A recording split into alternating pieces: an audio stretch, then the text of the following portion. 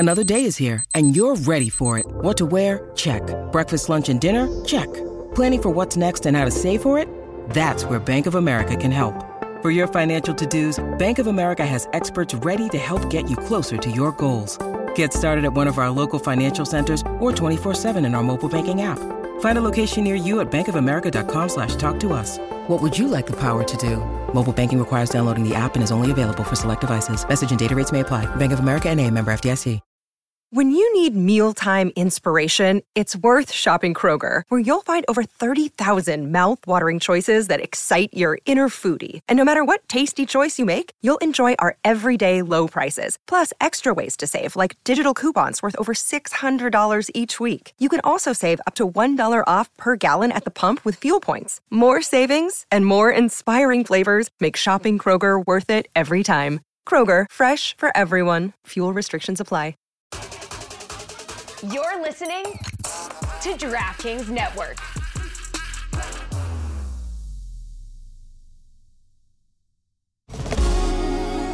Welcome to Golic and Smitty. I'm Mike Golic. I'm Jessica Smetana. Welcome to another edition of Golic and Smitty. I am Mike Golic Sr. She is Jess Smetana. And Jess, we are closing in on the days when you will be out here for the second annual Golic Family Foundation Subpar Classic, where you will put your golfing greatness on the line, since you did win an award last year. So ready to defend that? I'm excited for the award. I'm more excited for the merch that I will probably be getting with your little Golic Foundation crest on it. It's some of the best merch out there. I can't wait, Mike. I can't wait to be back on campus. I can't wait to hang out with you and the fam, and hopefully make some cookies that I will be delivering to you once again while you're talking to Brady Quinn. God, you're the best. Absolutely. We'll all dive in on those cookies. Yeah, we always want the merch to be good. We like the people that are coming here, especially the celebs like you, or the people that are paying to get some good merch to hang on to. And we don't want to make it some big thing on the shoulders or on the chest, just something real little. So it's cute. It's very cute. Whoever designed it, A+ for me. Well, I did it. I designed all the clothing. Of course, yes. Naturally, you and your graphic design skills probably responsible for all of that. How do you not think that I am responsible for all of it? Okay. I don't. So you don't believe it? Sure, I don't. All right. But that's okay. All right, never mind. We got a ton to talk about today, from a lot of news going on in the NBA, where we are in the WNBA. The top teams are dominating like we thought they would. We're gonna chat about that. We got F1 and the alternate broadcast, which ever since Peyton Manning and Eli Manning have started these things, I think we've yet to find the next one that's been any good, and I think that continues here with F1. We will discuss. We will discuss. But Jess, I mean, we have to start probably with the biggest story in the world. This submersible that's gone down to look at the wreck of the Titanic with 5 people on it. I mean, I think we have to say, first and foremost, all you can do is hope for the best here. I mean, just hope and pray for the best for the 5 people in there that are in this submersible. Supposedly they have 96 hours of air, and the search is on for them. So that's number one, is to hope. But as each hour passes, obviously that gets tougher and tougher to do. But just overall, just this idea, and did you see this thing? It's like you're sitting in an MRI tube. I mean, it is crazy. Yes, that's actually a great description of what it looks like. It's just a big cylinder that people sit inside, and they go thousands of feet underwater. I don't know where the deep ocean ranks for you in terms of like greatest fears, because it's a top 3 for me. Anytime we talk about surfing or anything like that on Off the Looking Glass, I'm always saying how scared I am of the ocean. The idea that someone would pay to do this is, I think, why it's become such a massive public interest story at this point. And like, of course, we hope that everyone on board is okay, but I don't know if you watched that CBS Sunday Morning video of the David Pogue went into one of these things a year ago, and showed all of the technology aboard and what the kind of the game plan is. You leave from Newfoundland, you travel on this big tanker out into the middle of the ocean, and then they dump you underwater. So he was invited to go on as a reporter so he could, I guess, promote, and I'm sure this is like good PR for this company, you know, blast this out to the world, like what a cool, unique thing this is. But it didn't leave me wanting to go aboard, certainly, watching that a year ago. And now that this video has resurfaced, I am positive that if I were a CBS Sunday Morning correspondent, I would have passed on this assignment. I would not have gone aboard this thing. Well, and you said, and it showed the submersible and the technology. There's no technology. I mean, it was like a button. I mean, it was like one button. Well, yeah. So the guy who invented it, who is apparently on board at this very moment, said that he wanted the technology to be similar to an elevator. Right. In terms of simplicity, which I don't know if you've ever been stuck in an elevator before. I have. It happens pretty frequently. They break down a lot. So I don't know if that's a great comparison to begin with. But also, yeah, he said on this video that parts of this machine he bought at Camping World. Yes. And I just feel like I would never want to be on a machine that has a bowl game sponsor and it's not like one of the top three, you know? I guess, and we can't stress enough that we certainly hope, again, this ends in a good story. Again, it has 96 hours of emergency sustainable capability, which would include oxygen and fuel. So we'll see. But I heard that too. Parts from Camping World. It's run by like a game console, or a game. Like a PS3 controller. Yes. Yeah. And one button, like they said, like an elevator. That blows my mind, and people pay $250,000 to go on this. So, yeah. I mean, listen, I get if you have that adventure in you, and what I didn't realize is there's been more exploration of space than deep sea. And this, you know, where they're going, 14,000 feet, a little over, like I think close to like 2.5 miles down. Listen, I don't know what's worse, trying to go up to space jets or going down 2 miles in the sea where, you know, you can be crushed by the water, the pressure and such, or missing like they are. They both scare the hell out of me. And then in this confined area, to be in a confined area, man, I don't know. I've always said I think be more apt if you were given the choice. You can go up in like SpaceX or whatever one of these ships are that take you right to the brink of space. You know, it's not really outer space, but right to the brink of space, or go down 2 miles in the ocean, and you had to do one. Which would you do? Do I have to pick one? Yes. Can I Yes. opt out? I don't No. like this. This is a terrible scenario. You have to pick one. I don't want to do either, ever. I don't. I really don't. This is terrifying. This is bad. I don't like any of it. PS3 controllers, by the way, they break all the time. We have one.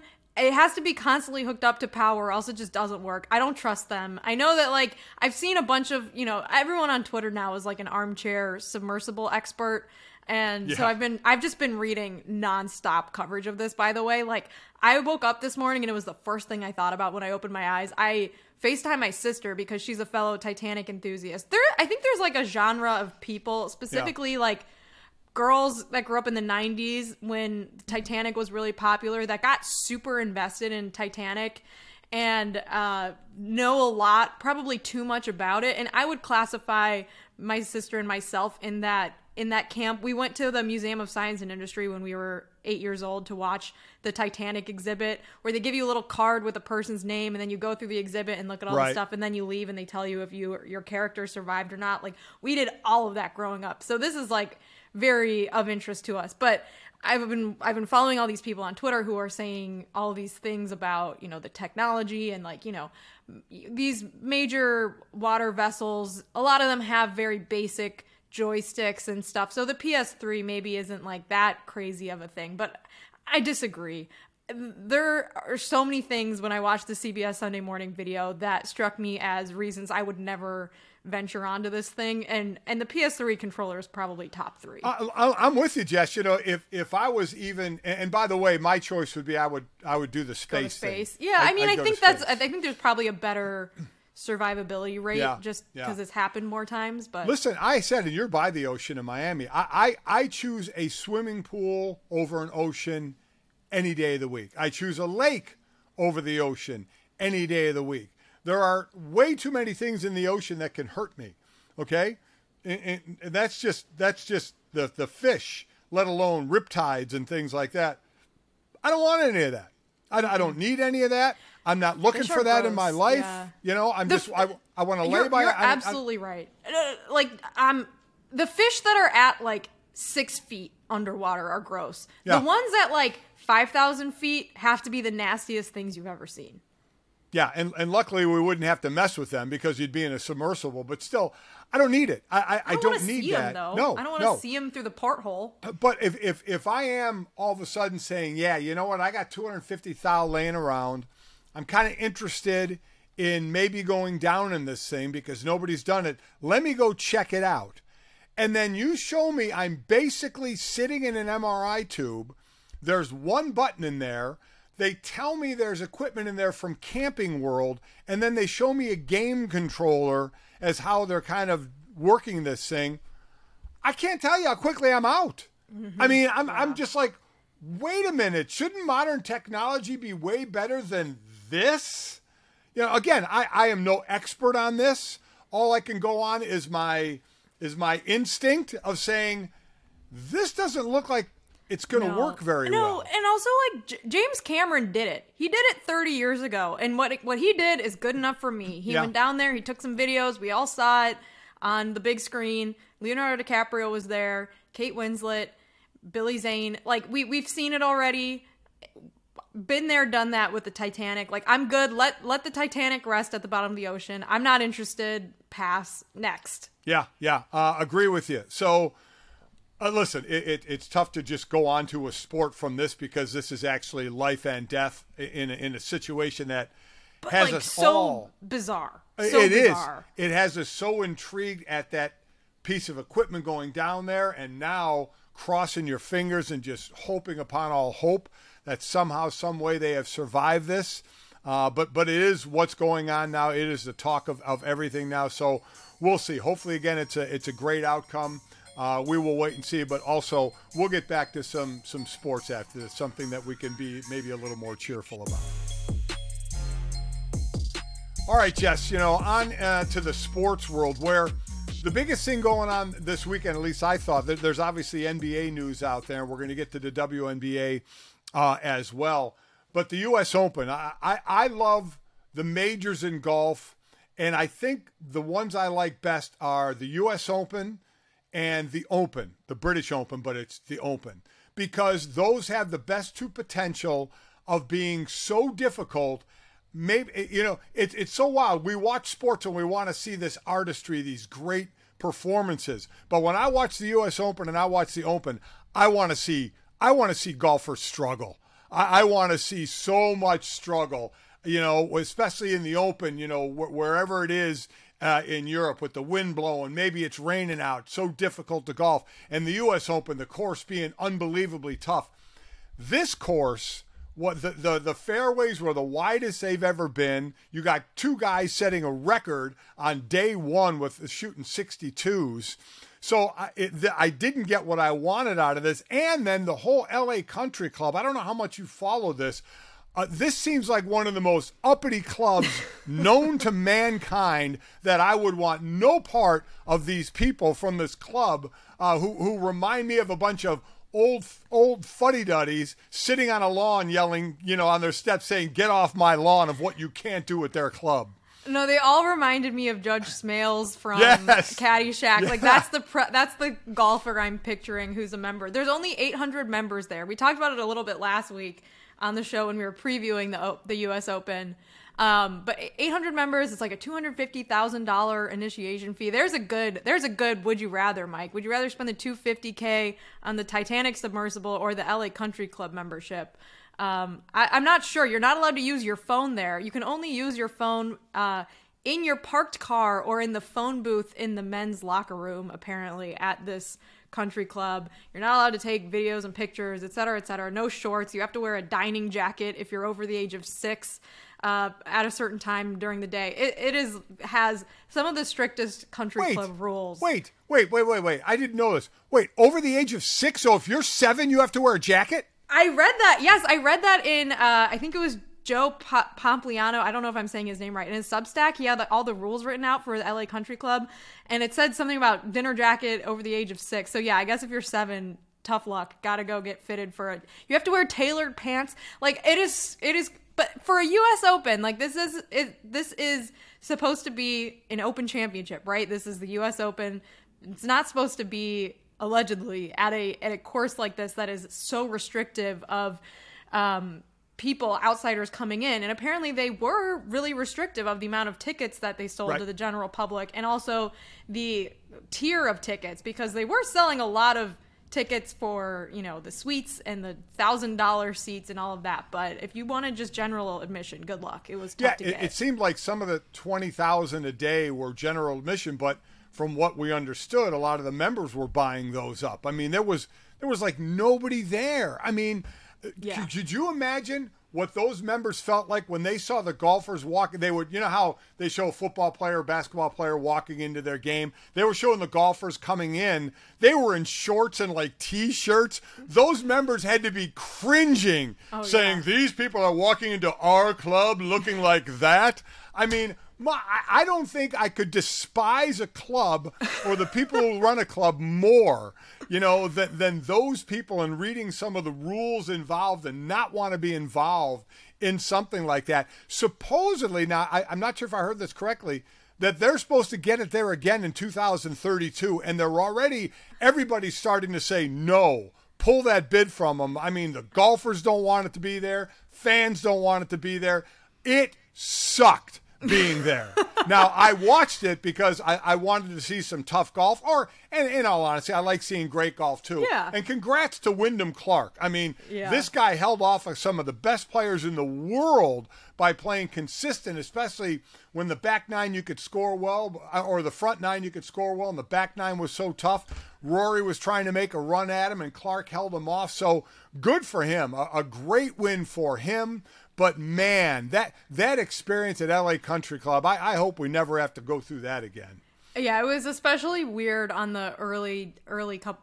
The early couple of rounds were very quiet and people were complaining. So it seemed like, at least the final round, if you watched the end on Sunday evening, you probably are like, I don't know what, it looked like there were a lot of people there. I don't know what the complaint was. But when you compare it to years past, it definitely sounded different. And it wasn't like the course looked bad. Like it was a nice course. It played nicely the last day, especially. Like I think Wyndham Clark was like 10 under, right, with his winning score. But yeah, it was definitely disappointing leading up to that and left people wanting more. If you hit it in the rough there, you paid the price because it was like 5 inches. So that was wild seeing guys hit out of there. You had to make some pinpoint shots. So the course itself, I'm not ripping that. I mean, outside of the normally you see more narrow fairways to make it a little tougher on players, and these were like wide open. Now, that's what you and I would love to see is wide open fairways. I love a wide fairway. Oh my God! give me a lot of forgiveness going on here. Build the whole course out of a fairway. Exactly. That's exactly right. So, no, it has nothing to do with the course. I somewhat liked. Wasn't the greatest, but I did like it. But boy, that area. Now, Mike was there Thursday. He was walking the course with some of his friends, and I guess he said the house on the house on the course that's the biggest or maybe the most expensive, I think it's Lionel Richie. Lionel Richie has a house on the, I got to imagine the resale of those houses if you sell on that course, because Mike was reading about it and said the land the course is on is worth billions of dollars of where it is. I read, yes. It's in the middle of Beverly Hills, but I also read that because of some like California state law, the people that own the country club, since it's technically a nonprofit member-owned country club, they pay 1975 land value taxes on it. So they save like $80 million in taxes every year, which is incredible. It's unreal. But, it's wild because I think we are all wondering if we were going to see live PGA drama, right? Because this was the first tournament, and it was obviously a major of when we had this, or the first major since we've had the announcement of whatever the next iteration is going to be of live, DP World and PGA, of what it's going to be. And I think everybody was wondering about cage matches, between the players. But you saw Brooks. You certainly said it a few times last week. Oh, yeah. Hoping for a little action. I was hoping for it. We never had really gotten it or seen it publicly. And then you saw Rory and Brooks. They were paired together the first 2 days, walking down the fairway, talking. Everybody seems fine with one another. Again, we don't know what the final product is going to look like. But that was like the big talk coming in. Was, how is it going to work? How are these players going to get along? And then it turned out to be all about the course and the country club and the rules. I still cannot believe if you're over 6 years old, you have to wear a dinner jacket. I know. I've been trying to Google it this whole time just to make sure I read that right. But the thought of the little 7-year-old, like on your 7th birthday at the country club, it's like, all right, buddy, got to put on the jacket now. Wow. Now, I was when Mike was with the Saints, they had part of their training camp at the Greenbrier, which is in, I think, West Virginia, which is a beautiful old money facility, right? It's where they have the bunker underground for nuclear fallout for Congress. If you don't know what I'm talking about, look it up. So the Saints were there, and the Patriots came in, and they practiced a few days together. So I went there to watch for a few days. Jess, I went to breakfast. I put on a pair of shorts, and like right now I have like a T-shirt, not just a T-shirt, it's a decent T-shirt, but nice T-shirt, but a T-shirt nonetheless. There's levels. And it's like 7:15 in the morning, and I walk in there and they're like, "Sorry, sir, you have to have a collared shirt." I said, "A collared shirt?" I said, "It's 7:15 in the morning. I just want some breakfast." They said, "No, you have to have a collared shirt on." I had to go back and put a collared shirt on just to eat breakfast. So this is how I got back at them. They have a bunch of things you do that are like skeet shooting, fishing, and things like that. So I went fishing on the golf course. On the golf course, on some of the fairways, they have lakes. I got their fishing pole. I rented a fishing pole there, and I walked straight through the main lobby with a fishing pole on my shoulder. I had to look like the biggest tool on the face of the earth, but I was like, I'm doing this, man. Payback is mine. Exactly. I am walking through. I got to look like the biggest podunk, with this fishing pole on my shoulder. And then while people are golfing, I'm sitting there casting into the lake, catching bass. It was awesome. Okay, so I found on golf.com, golf attire is acceptable in the locker room and grill room, but after 6 p.m., men must wear a jacket in all other areas of the clubhouse unless otherwise specified for an event. That goes for boys ages 7 and up, too. Come on! Yeah. So they're raising the whole next generation to be a bunch of snobbish a-holes, too. So I don't know. I feel like if you're 7 and you have to wear a dinner jacket, you're gonna rebel. You're gonna be like Judge Smales' grandson his or grandson. Nephew. Oh, I forget his name. Yeah, you're gonna be picking your nose. I want a hamburger and a hot dog. And you'll have nothing and like it. Oh, that's so true. That is so true. I don't know, Mike. It was You definitely don't want that to be the narrative from a U.S. Open weekend. But Rory played well. I was kind of rooting for him down the back nine. He didn't putt very well on Sunday. But happy for Wyndham Clark. It's always cool to see a guy win at his first major when he hasn't had many tour. I think he's only had a couple tour wins. He has, in his career. So definitely a big upset for him. It's interesting the similarity I think it was in 2010. Or in that area when Rory won the U.S. Open. A month before that, he won the Wells Fargo and then won the U.S. Open. Well, Wyndham, about a month ago, won the Wells Fargo and now won the U.S. Open, kind of the same way Rory had done it. I thought Justin Fowler, he kind of fell off. He was Ricky up there Fowler, in the lead. yeah. I'm sorry, Ricky Fowler, that he was going to finally pull one off. But he kind of dropped out of this thing. But yes, at the end of the day, congrats to Wyndham Clark. For winning, and it's a great major for him to win. Jumps up in the rankings, so onward we go, and hopefully never back to the Los Angeles Country Club. All right, coming up, we got NBA talk, we got WNBA talk, and we got F1 talk to get to. We'll be back after this. We're excited to welcome back Lyndsey D'Arcangelo, who's a college basketball and WNBA writer for The Athletic, as well as Just Women's Sports. Lyndsey, I'm excited to talk to you about this WNBA season because Mike and I, as you know, are humongous homers, and we need to talk about the fact that Notre Dame women's basketball alums are taking over this season in the WNBA. So my question for you, there's 3 former Notre Dame players in the top 5 in scoring so far this season. And of course, we'll get to all the other storylines and everything like that after this. But I need to ask you, which of the 3, Jewel Lloyd, Arike Ogunbowale, and Jackie Young, which of the 3 do you think will finish in that top spot in scoring?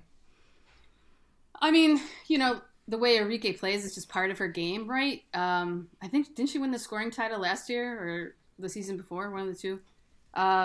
So wouldn't be surprised if she was up there again. Jewel, I mean, she's pretty much the go-to player on Seattle right now. The entire franchise is going through her, offensively especially. So, again, wouldn't be surprised. But for me, the player the Notre Dame alum that has impressed me the most is Jackie Young. Winner of the Most Improved Player award last season, and then she has just taken her game to a whole different level. One of the most efficient players in the league right now, shooting 60% from the field.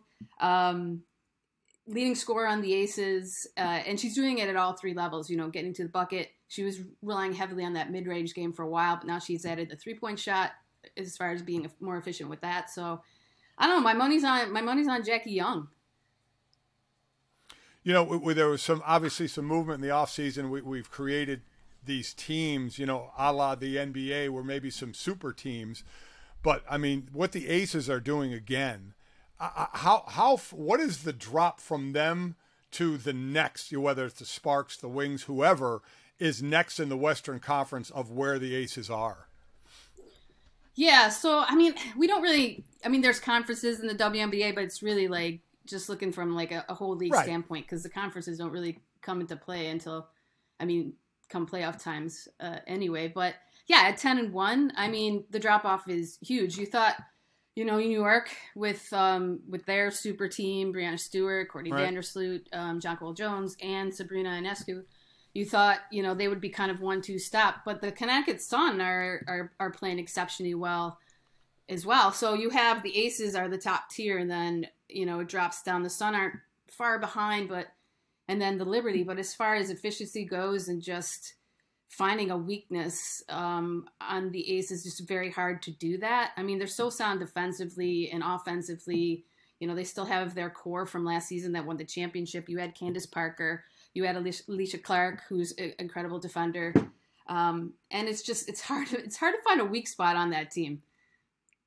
What do you think the odds are of a championship rematch, or do you think the Liberty will do something here to really set themselves apart from the Sun over there on the East Coast? I think the Liberty are still just trying to get that rhythm, because they do have the offense. I think what they need more from is their bench players, which I think will increase as the season goes on. Because right now, the Connecticut Sun bench is playing pretty well. And I think that's kind of been the difference between those two squads. So we'll see. I'm interested to see when they finally get a chance to match up to see how that shakes out. They play a week from today. So Mike, we'll have to watch that after we play in your golf tournament. Oh, that's right. Oh, at the Liberty and the Sun. Yeah. And the Sun, yeah. We'll keep an eye on that. Overall, Lyndsey, this league, especially with what happened in the airport with Brittany Griner, in Phoenix, and talking about the charter flights, has that all kind of been rectified? Is that all going in the right direction now? I don't think it's been rectified. I think there's some things still, no pun intended, up in the air with that as far as, best way to proceed going forward. I think with Brittany Griner specifically, that needs to happen yesterday, her being able to charter every game. That should have been from the start of the season. The transparency with the league is interesting, because when it comes to issues like this, they can often the messaging that's mixed up. They say one thing and then maybe do another, and they've done that with expansion. But I think in addition to the charter flight issue, the league's at a very, very pivotal moment right now. And a lot of the bigger decisions coming up, including charter flights, is going to impact the evolution of the league going forward. You have the expansion issue, which is like just a major talking point right now as far as expanding the league so more players can play, roster size, all of that. We saw so many draftees get waived this past year and previous years. And then you have the media deal with ESPN coming up, which, looking at the Ion deal that they just did, is undervalued now. So they have some bargaining power there. And then the new CBA is not up till 2027, I think, but there's some conversations that need to happen now as far as, changes that the players can want to enact as going forward, and some changes that need to be made and addressed there. So, yeah, I think overall the league's just at a very, like I said, pivotal point in its evolution and in its existence so far. So has there been any clarity on what the arrangement with Brittany Griner was at the beginning of the season? Because I know reports have come out now that the league claimed that they gave her permission to charter all the games, but her representation said that that's not the case. Mm-hmm. And it seems like what you said, the messaging is mixed up. And so fans are kind of left unsure what's really going on behind the scenes and if the league really is doing what they should be doing to protect her. Yeah, and I think as far as I know going forward, I think she'll be able to do that. And, as what was said at the beginning of the season and what the league put out, like you said, there's mixed messages coming back now. So it's all, I tend to believe that Brittany's rep has it right, just because in the past I know that the league itself has said one thing and done another, especially with expansion.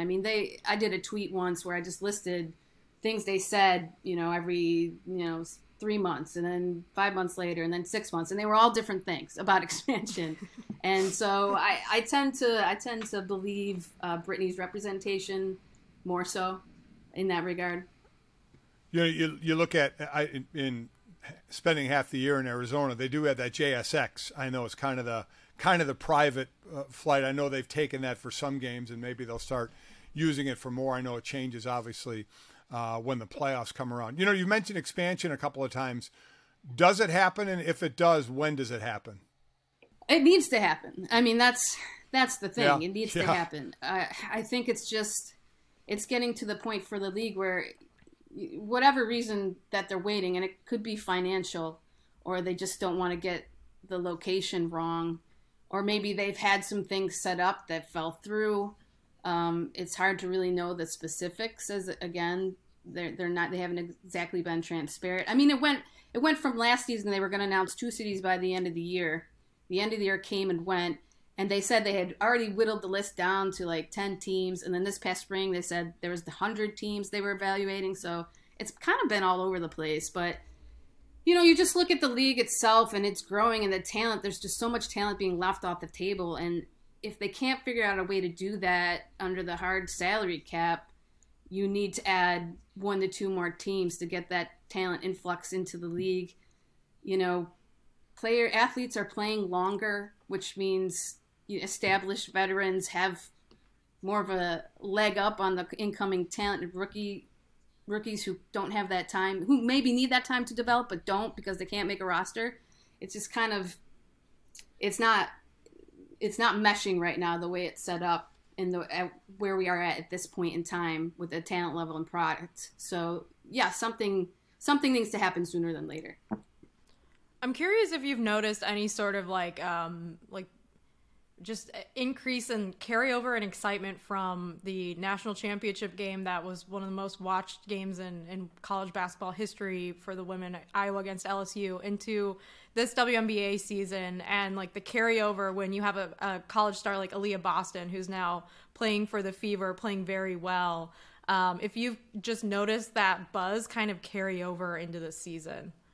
Yeah, and I think it started a couple years ago, but it's gotten, it's increased every single spring when we've seen the viewership and the numbers go through the roof. This year, incredibly with the NCAA tournament, and then how that sort of trickles into the league from the WNBA draft and then into the WNBA season. But yeah, you've seen it for sure. Attendance is up, and then viewership has also been up. The league doesn't normally put out those numbers like during the regular season, but they have recently because certain games have hit benchmarks or just, have done really well. And, the opening weekend did very well. So, yeah, I definitely think the women's college game has lured some more fans into it. And then that is starting to carry over, which is what you hope to have what had happened all along. But I think we're seeing that ramp up because women's sports in general is up.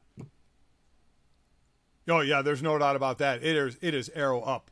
And can't wait to see some of these personalities in women's college basketball head on in to the WNBA. Let's switch sports, Lyndsey. I know you're a Buffalo Bills fan. How nervous were you when all of a sudden there was a little bit of, and it seems like it had nothing to do with football, between Josh Allen and Stephon Diggs? So living in Buffalo, right, the football season's like year long. I mean, there's just constant conversation and everything. And, being a Bills fan, it's just, you're always in tune to it. But there was a lot that was left over from that Cincinnati implosion, I'll call it. And then what we saw on the sidelines between Diggs and Allen. And then like everybody knows somebody who knows something about what's going on. Like there's all these rumors. And there's all similar themes and similar, parts to them where you're like, okay, somewhere in here is the truth. And, Ellen may have gotten involved in some extracurricular activities off the field that, maybe impacted his play that day. I won't get into specifics because, again, it's all like conversation. But I swear, like one of my friends was like, yeah, so my dentist knows a guy who knows a guy. Kind of thing. But yeah, so there's this tension that I think was never resolved. And then it was just weird the way McDermott handled that situation with saying like, I'm very concerned, and then Allen like almost confessing his soul and, saying how much he loves Diggs. It's just, I wish they would have done that Hard Knocks show with the Bills this season. Cause I mean, could we have asked for a better storyline? It would have been perfect. I have like a friend of a friend who's like hairdresser's aunt also has like Josh Allen rumors, like, and I have no Buffalo connections. Like you're the only person I know who lives in Buffalo, so you're absolutely right about that. It seems like there's just a web of rumors swirling around the team, which is never good, especially in June. We probably shouldn't be talking about that, but I don't know. I'm excited to see what unfolds when camp starts in a few weeks, because things certainly don't seem it doesn't seem like the Bills had like the worst season. Like they should be in better spirits and kind of more cohesive coming into this season to actually win something this time, right? Yeah, I mean, there's definitely feels like something's off, something's not meshing, and like you said, it'd be interesting to see how training camp plays out. But well, we were once called the bickering Bills, and then we went on to like go to like 4 Super Bowls in a row. So I don't know. Maybe things will work themselves out. That's what they need. Listen, the bottom line is once you get between the lines and start playing, that's all that's going to matter. This all happened in the off season when nothing counted, so everything gets kind of magnified a little bit. Once training camp starts, the focus will be on what it should be, and that team getting back to the Super Bowl and hopefully winning this time. So with Stephon Diggs on the field, still catching passes from Josh Allen. Lyndsey, we appreciate the time very much. Thank you. Thanks for having me, guys. Always a pleasure. Thank you. Excited to celebrate the Jackie Young MVP this season. I mean, she's putting up those numbers. All right, Jess, good to get caught up on the WNBA. I don't know if anybody's taken out the Aces. I mean, they just look so good right now, and I'm glad you started out with the Notre Dame trio connection there. So let's see what kind of postseason awards or regular season awards they can grab. I mean, there could be an all-star team that is just ND players right now. It is great to watch. But love that. Mike, we need to talk a little bit about the NBA draft, which is coming up, and the phenomenon that is Victor Wembanyama from France When you watch this guy play, are you also just like, how on earth is this physically possible? You know, I guess anymore, Jess, this stuff shouldn't be surprising us because the athletes just get better and better. Now, that always doesn't equate to them being better than the players before them or the game being better, but just the athletic ability. This guy's what, 7'4", 7'5"? 7'2", I think. Oh no, he's 7'4". I think he's 7'4". Oh, we're gonna have to do a quick check on that. I thought he was 7'4".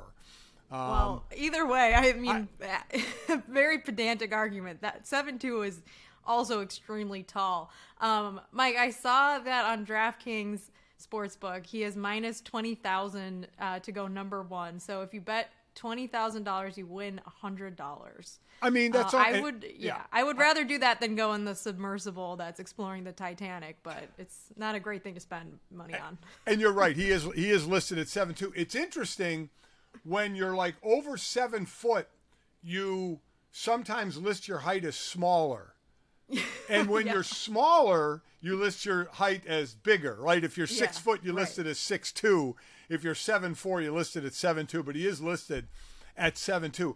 And that's unbelievable. $20,000 bet to win $100. So $100 grand will get you $500.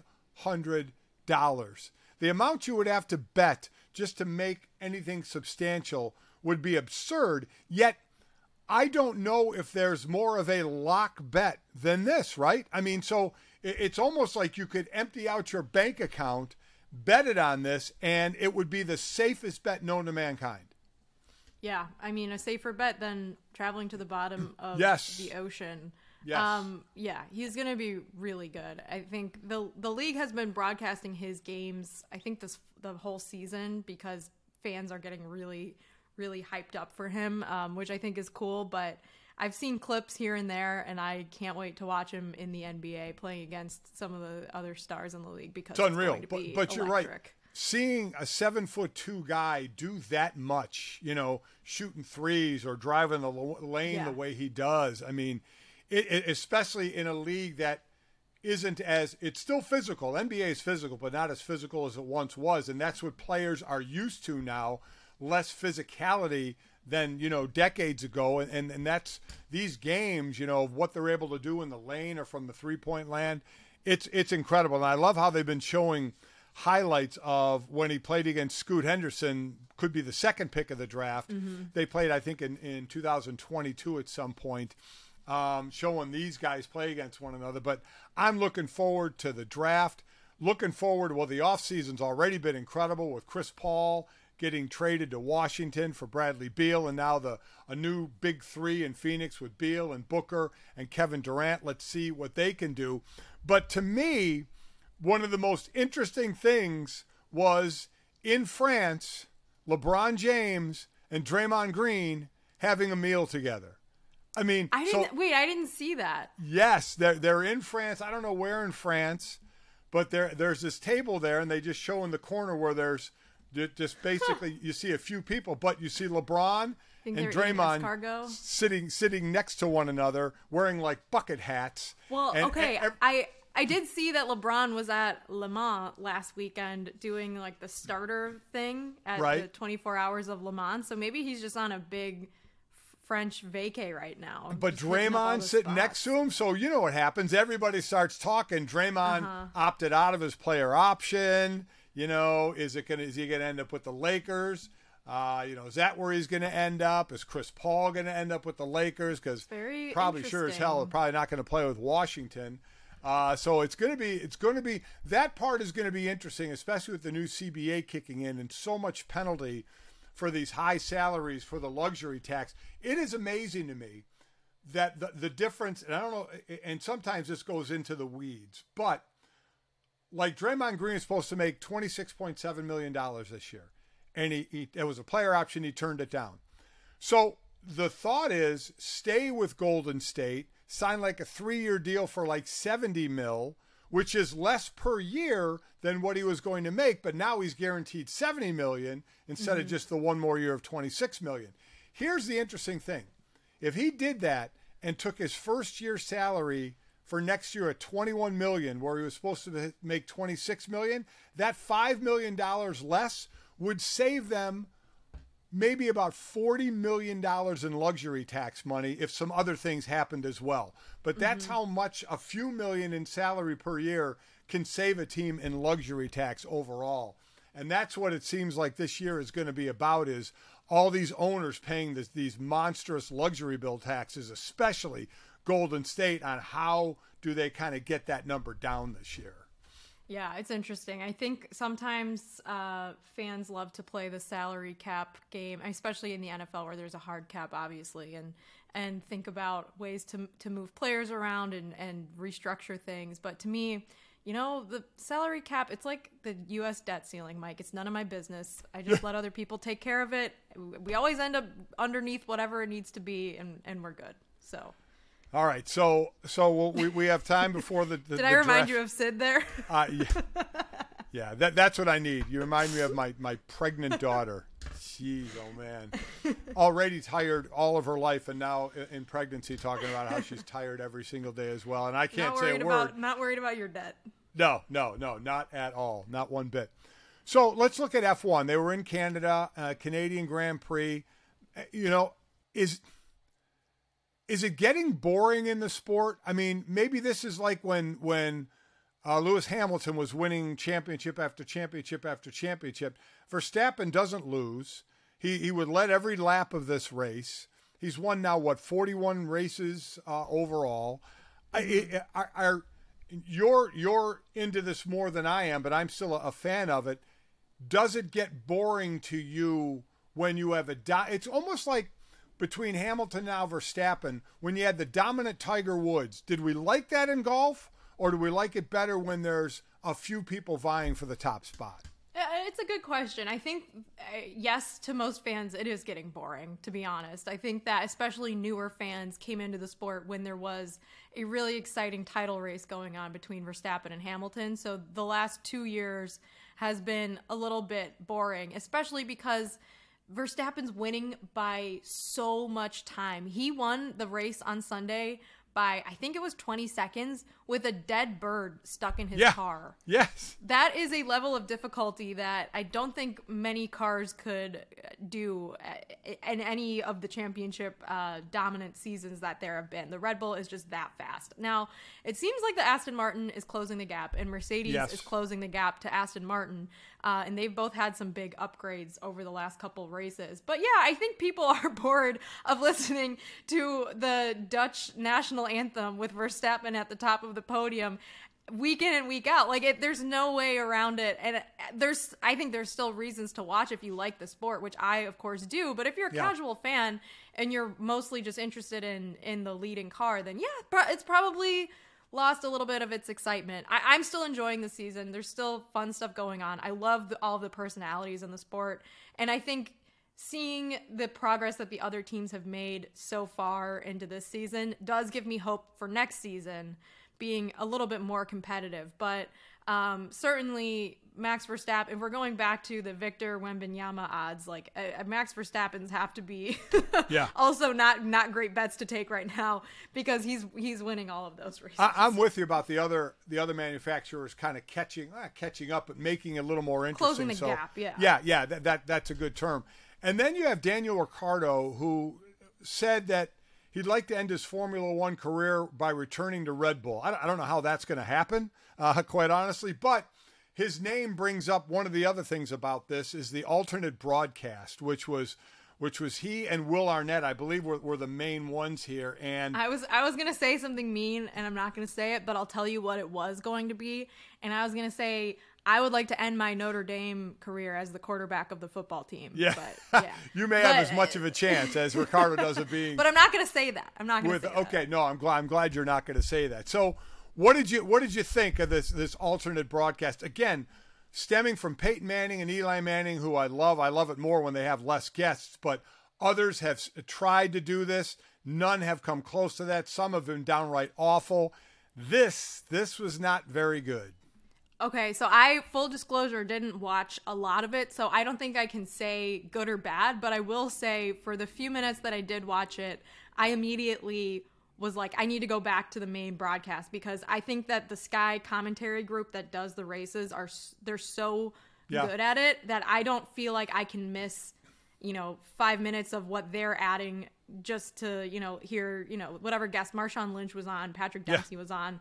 I know, like, Will Arnett, I've heard from my other pod host, Spencer Hall, who I do DNF with, the F1 podcast. We talked a little bit about this on the show this week. Apparently he knows his stuff. Daniel Ricciardo obviously knows his stuff. Like, he's a very accomplished driver and a great personality, but it doesn't mean that you're going to have instant chemistry or you're going to be able to entertain people for 2 hours and provide something that's different than what Sky is already presenting on the main broadcast, which was on ABC this week. So I think it's probably it's tough to find an audience for that. Yeah. I certainly want to listen to what, the experts and the people at the race and in the pit lane, like Ted Kravitz, have to say. So I'm not going to stay tuned in it, but I hope that it gets better, because I also haven't heard amazing things. I think it can get better. We'll see. Right now, I like Will Arnett a lot better in his commercial with Jason Bateman. Yeah, I love Will Arnett on Arrested Development. Joe Bluth is one of the greatest comedic characters of all time. Completely agree with that. So we'll see. You're right. I think it could get better as well. We will see. We'll see if I can get any better in beating you in golf when you're out here next week for our golf tournament. So, Jess, next time we chat, we will be together doing it. I look forward to it.